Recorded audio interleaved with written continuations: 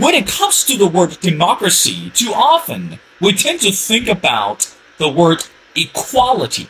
That's right. If you look at what's happening in America today, not only people are being hopeful and positive regarding the direction of the country, and given the fact 2024, we are hoping the next leader is going to change the direction of where the country is heading. But meanwhile, how about this democracy related to the word religion? In America, based on the Constitution, we know that religion, or the freedom of religion, is well preserved and also well valued under this constitutional rights. Well, ladies and gentlemen, in some countries, that's not really the case.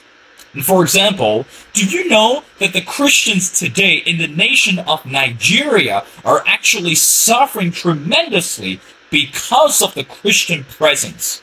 And also, how should we understand that men and women and children are constantly under the threat of this another type of extremists that because they have a Christian faith?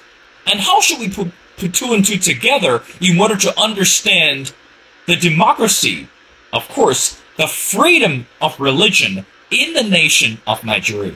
So that's why in this episode, we need to talk about not only regarding the current political state in the country of Nigeria, and also let's talk about why the Christians today are under this dramatic, or should we say unexpected threat from these extremists and also from some of the religious organizations as well. Well, ladies and gentlemen, it's my great honor to invite our distinguished speaker, who is Scott Morgan. Scott Morgan has been the president of Red Eagle Enterprises since its inception in November 2012.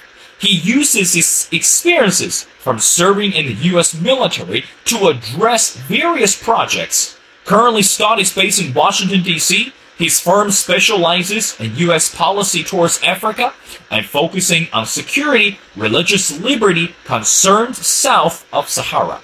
Well, brother, and welcome back to The Missing Piece.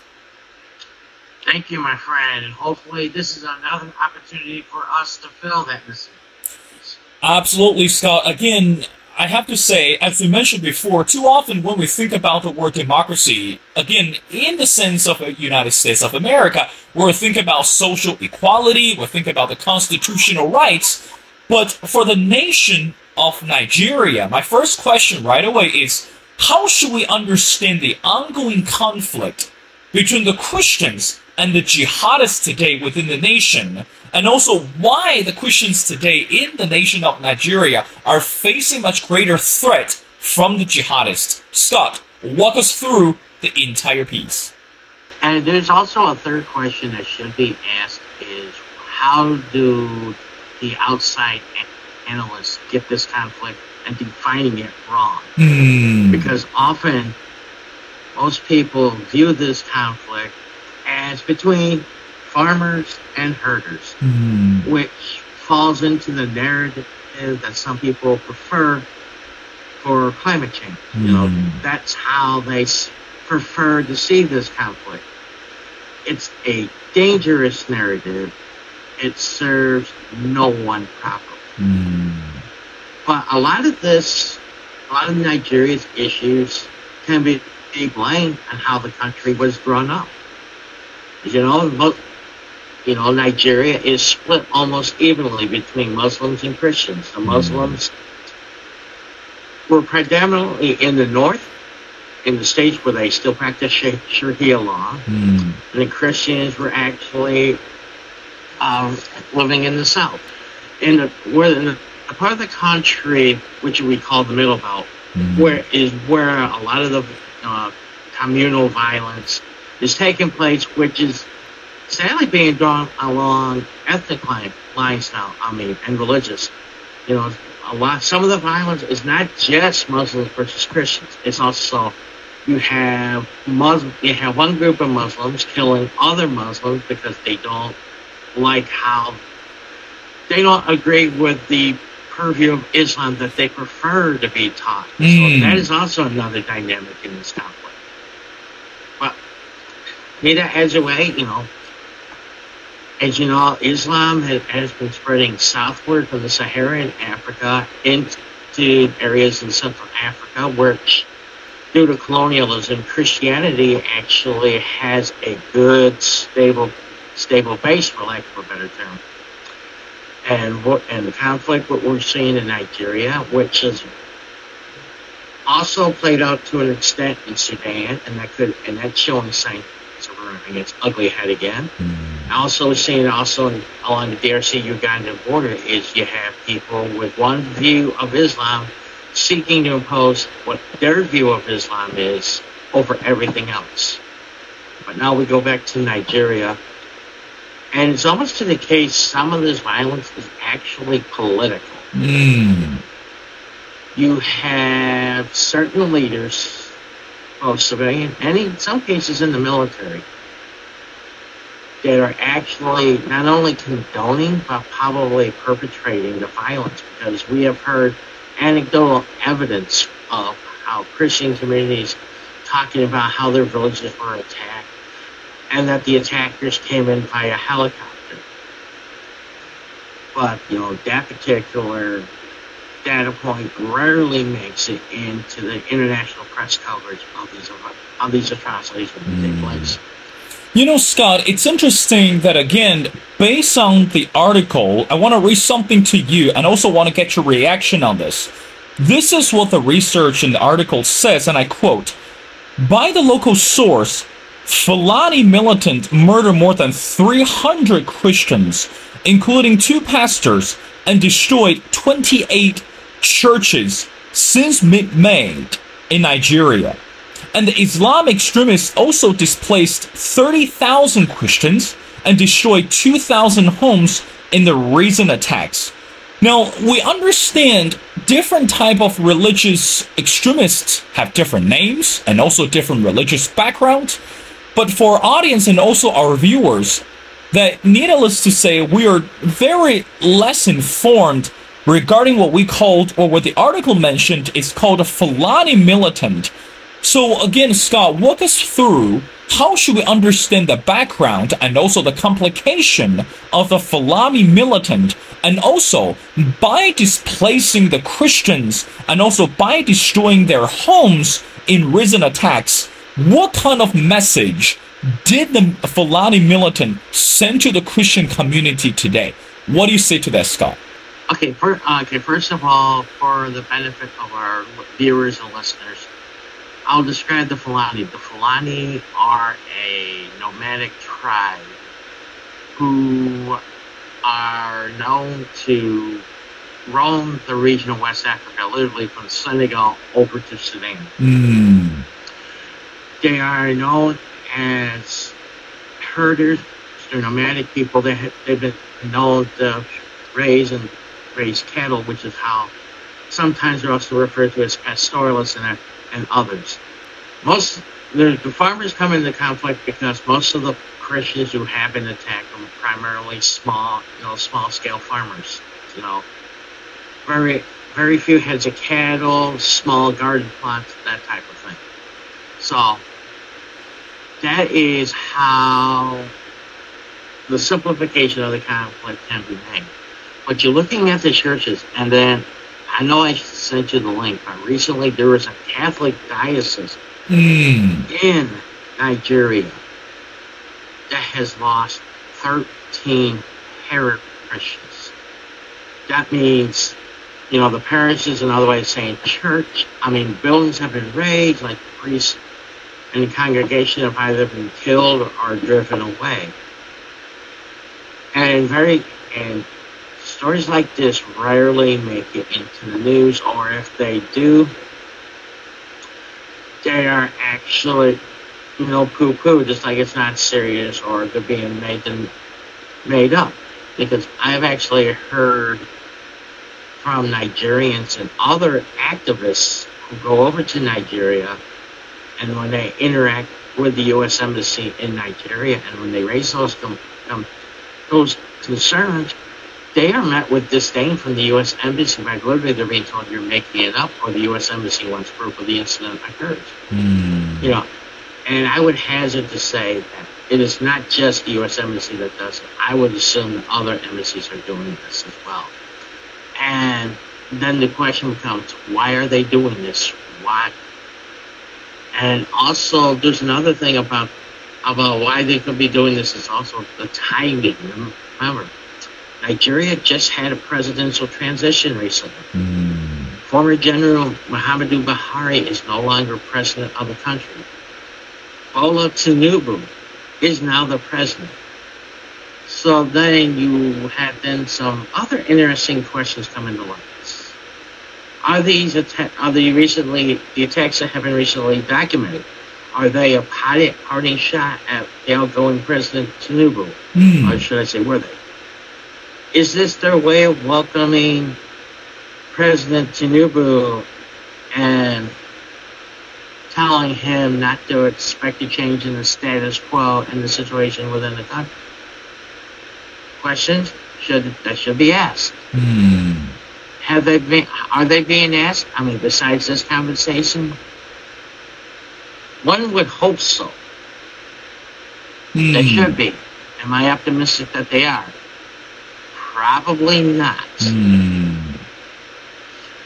But as you know, regarding the U.S. role and potentially in this, there's legislation that has been introduced in the U.S. House of Representatives earlier this year called HRES 82, which calls upon President Biden to appoint a special envoy to the Lake Chad Basin. So if that law passes, position filled, could improve U.S. Could improve U.S. dialogue with Nigeria. Some of the detractors do not believe that a special envoy is needed, and that partly due to the fact that they see no problems on the ground. You have to remember, there's one thing that people have to remember when it comes to their situation regarding the religious violations. 2020, the Trump administration designated Nigeria to be a country of particular concern, CPC status, under the Frank Wolf International Religious Freedom. One of the first things that the Biden administration did, and this was done literally hours before Secretary of State Blinken landed in Abuja, was the Biden administration withdrew this status. Most advocates, both in Nigeria and in the United States, were dumbfounded, and because they do not understand the rationale for this decision. There's a view that since this was an action taken by the Trump administration and the Biden team came in with the plan of everything that Trump did had to be undone. If that is a metric that they used, that is one of the most worst decisions that the Biden administration has made regarding foreign policy. It is almost on the level of the debacle in Afghanistan when the U.S. withdrew. Well, because since that decision, there has been no improvement or reduction in violence against the Christians in Nigeria.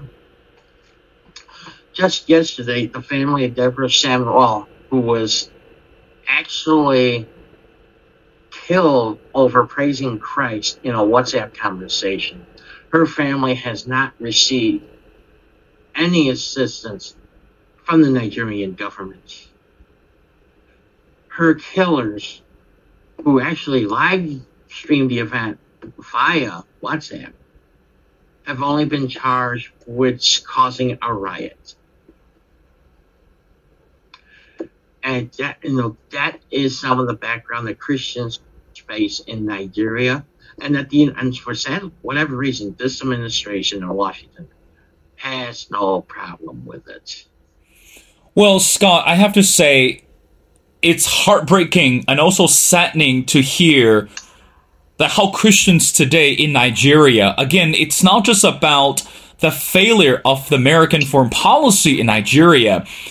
But also, for decades, we championed this idea that America is supposed to provide protections and also provide this sustainability of religious freedom around the world. I mean, again, this is the concept that we root for, and also this is a concept that we preserve for decades.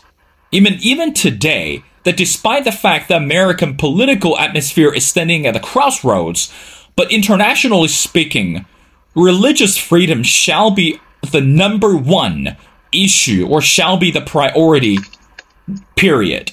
Now, since you mentioned that this nation of Nigeria just had this election, I also want to read something to you, and also I want to get your interpretation on this. This is what the article says, and I quote, "By targeting Christians, they, I'd assume the extremists or jihadists, targeting Christians, and they seek to promulgate the falsehood that the democratic elected Nigerian government does not care to protect them." Now, Scott, can you elaborate on this point a little bit more? I mean, we know that, again, we understand this political system in the nation of Nigeria can be rather complicated. And also, as you mentioned before, the Christians and the Muslims could possibly coexist at the same time. But right now, when it comes to the role of the government, some believe that this government does not care, or the current governmental system does not care or value the presence of the Christians. How much would you agree with it? And how would you help us with in-depth understanding with such statement? Go ahead, Scott. Oh, that is a great question, because actually, if you look at how certain state governors in Nigeria operate, because actually it reveals a problem, because the northern states in Nigeria, they actually practice Sharia law. And the southern states do not. So basically, Nigeria has a two-tiered legal system, which, that leads to issues, because, and the federal government has been reluctant to intervene in certain capital punishment cases. I raised the point of Yahya Sharif Aminu, who is a young rapper who has been sentenced to death over lyrics. I would be remiss in not mentioning this case. But, yeah, the Nigerian government, what have they done? The military has often responded late to attacks, but whenever there are operations where they claim success in eradicating their enemy, and if you notice, sometimes they even choose some of the language that they use differently. Sometimes, they'll differentiate between people who kidnap or often are known as bandits, but yet, and then the Fulani often are called pastoralists. So they've learned they've learned the language and tactics of defining your enemy quite well. And more often than not, in several cases, we have seen that Christians have been accused of inciting violence against them. So they're trying to say whatever happens to the Christians is the Christians' own fault. I see that. It's an easy narrative to say. Some people and the other observers, they can go in and they do their assessments and they'll say, yes, we can see that.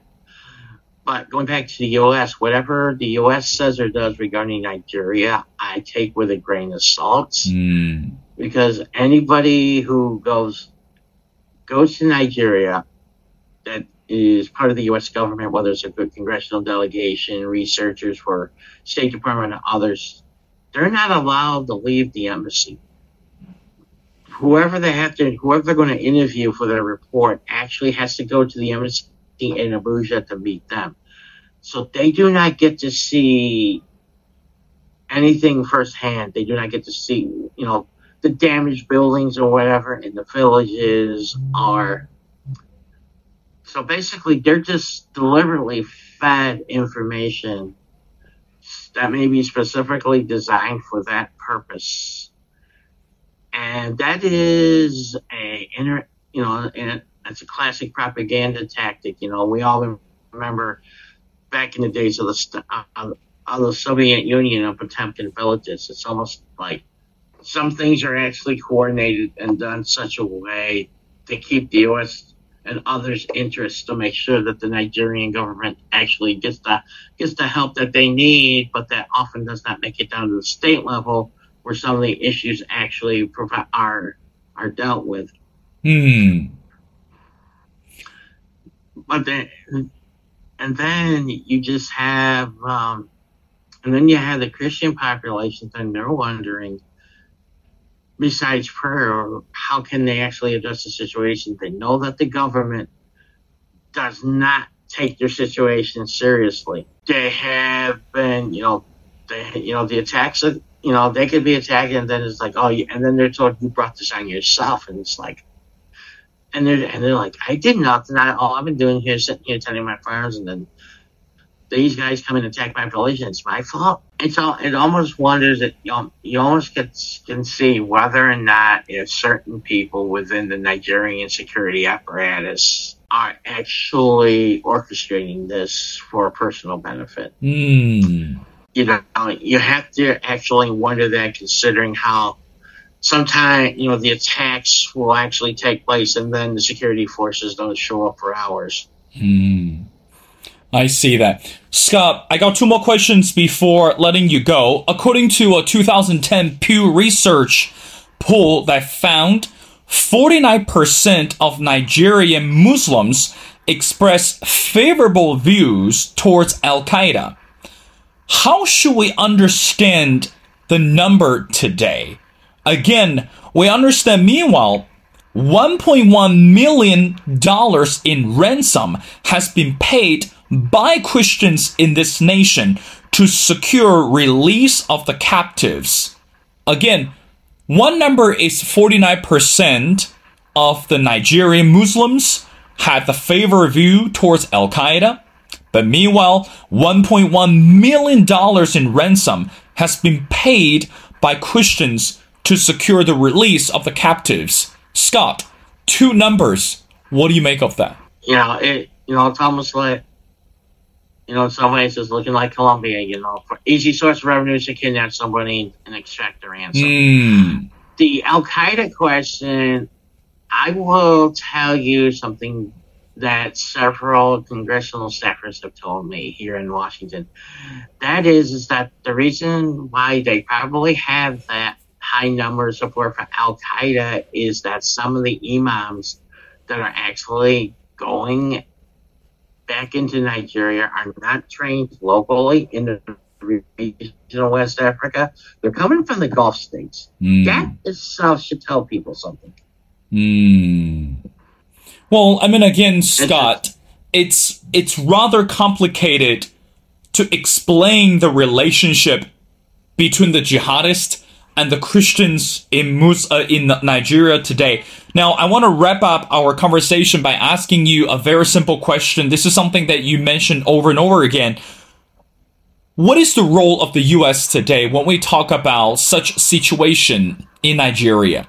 Because we would love to protect the religions of freedom, but meanwhile, we can't stand and we can't bear the Christians are actually suffering today in this country, because it's not just about paying the money, it's not just about getting the release from the captives, but it's really about how to wake up the government to understand that the jihadist or the Fulani militant cannot or no longer should pose threat to the Christian community. So how could U.S. put greater effort in order to make the point much clearer? What do you say to that, Scott?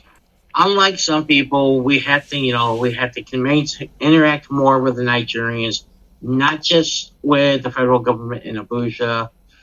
There are U.S. consulates in several other cities in Nigeria, like Lagos, Port Harcourt, and Kano. So we actually having the U.S. personnel going to these cities and gathering information will be a benefit. There's always Nigerian delegations coming to the U.S. and seeking redress because reached a couple weeks ago regarding HRES 82, they actually had a hearing on it about moving that piece of legislation forward in the House of Representatives, and that is a good thing. A lot of people will actually urge boycotts. Boycotts are often counterproductive because, granted, you may not like how they're doing things, but if you just walk away from them while they're doing something, and you're giving them de facto control over an area or the conversation. So both ways, but even though boycotts are easier to do, and always, and Nigeria is not going to be the only issue, because we're seeing a lot of issues regarding India, and Indian Prime Minister Modi is in Washington this week. That's right. And they're having there are some groups that were promoting the rights of Christians in India that wanted the U.S. to rescind the invitation for Prime Minister Modi to come here. That would be counterproductive. Because if he's here and you don't want to talk, you're raised concerns about this issue, but you don't want to talk to him, you're shooting yourself in the foot. But as Nigeria, I think there's a sense that the U.S. is going to give President Tinubu a grace period. They've had their early days of the transition. The sense is that they're going to give President Tinubu a chance to come up with new security strategies. I mean, there are now new leadership within the Nigerian military. So that, the change, having, as the old saying goes, a new broom sweeps cleaner. So we shall see how it goes forward. And then when the State Department comes out later this year with their recommendations on whether or not countries that will be placed on designated as a country of particular concern or placed on a special watch list under IRFA, we shall see what the State Department views, and then it'll have to be determined whether or not from that point on what the next steps will be, because naming and shaming can only go so far, and right now with the process in Nigeria, the perpetrators are being named, but instead of being shamed, they're being glorified. That's right, Scott. Meanwhile, while we're waiting for the response from the state government, and also waiting for the response from the U.S., but let's keep on praying for this country, and also we believe that our brothers and sisters that in Christ, again, no matter what happens, stay strong. We know that in the Bible that God never promises that the followers or sons and daughters will always have the good time. There will be hardship or obstacles, but meanwhile we need to keep them in prayer and be encouraged, and also believe that everything is going to be okay. Well, again, ladies and gentlemen, it's my honor to speak to Scott Morgan. Scott has been the president of Red Eagle Enterprises, and since its inception in November 2012, he uses his experiences from serving the U.S. military to address various projects, and he's currently based in Washington, D.C. Well, Scott, it's been a pleasure speaking to you, and thank you so much for helping us with better understanding about the situation in Nigeria. Let's keep in touch, brother, because we love to have you back on the show as we continue to follow and also pay attention to those Christians and also to those fairs among the countries in Africa. So thank you so much for doing this.